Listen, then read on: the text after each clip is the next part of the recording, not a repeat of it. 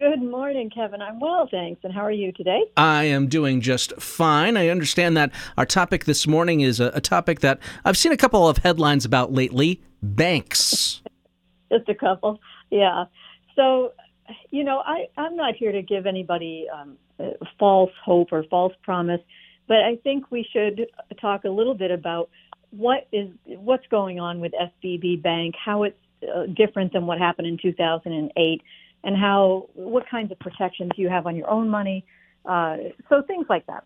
Okay. So the first image that comes to mind when I think about this, when you hear the headlines that say there was a run on the bank, is like Pottersville in It's a Wonderful Life, right? Where there's a run on the bank and everybody goes and gets their money. And I just want people to understand, first of all, I always say the same thing: pay attention to what's going on, but don't panic, right? This is not the same kind of thing as if our local bank, all of a sudden everybody ran and took their money out. Yeah. So we only have a short segment, but basically what's happening with SVB, first of all, I think we should recognize how fast things have been rectified or turned around. Accounts have been opened up again, all of that, to allow the money to flow. And that a lot of that is based on Dodd-Frank and what happened after 2008, some guidelines that were put into place, even though they have been lessened, they've been weakened. Nonetheless, that seems to have done its job. But really what we're talking about here is a bank that had so many large investors, technical investors. We're talking about technology. Mm-hmm. Instead of having, people with $100,000 in your bank, you have people with $100 million in your bank. And when somebody gets out on Twitter and says, hey, we've got a loss, and then another person picks it up. So the CEO, Greg Becker, happened to alert people to a $1.8 billion loss. And then Peter Thiel jumped on board, who's a massive backer, and said to all his venture capital firms, get your money out of here. So that amounted to what was a run on the bank, a $42 billion withdrawal in a day.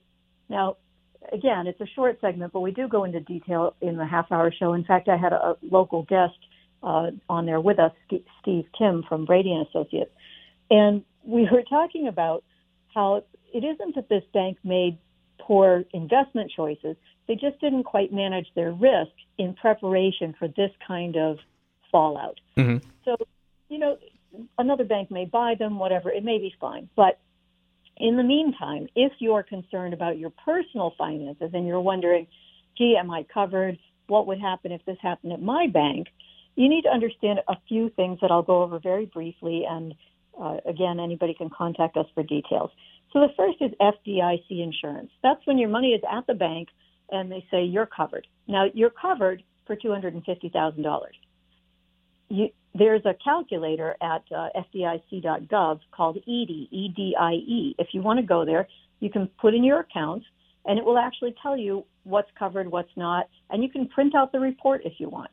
So for anybody with more money than $250,000, this is a good wake-up call. Be able to, for them to be able to look at that and say, maybe I need to diversify, or maybe I need to move money to different banks or different accounts. Then there's SIPC, which I can't go into detail, but has to do with brokerage firms. And that will cover you usually for $250,000 in cash and another $250,000 in case the brokerage firm goes belly up. It doesn't cover you against market losses. And again, I'm not securities licensed, so you need to talk to a securities person about that.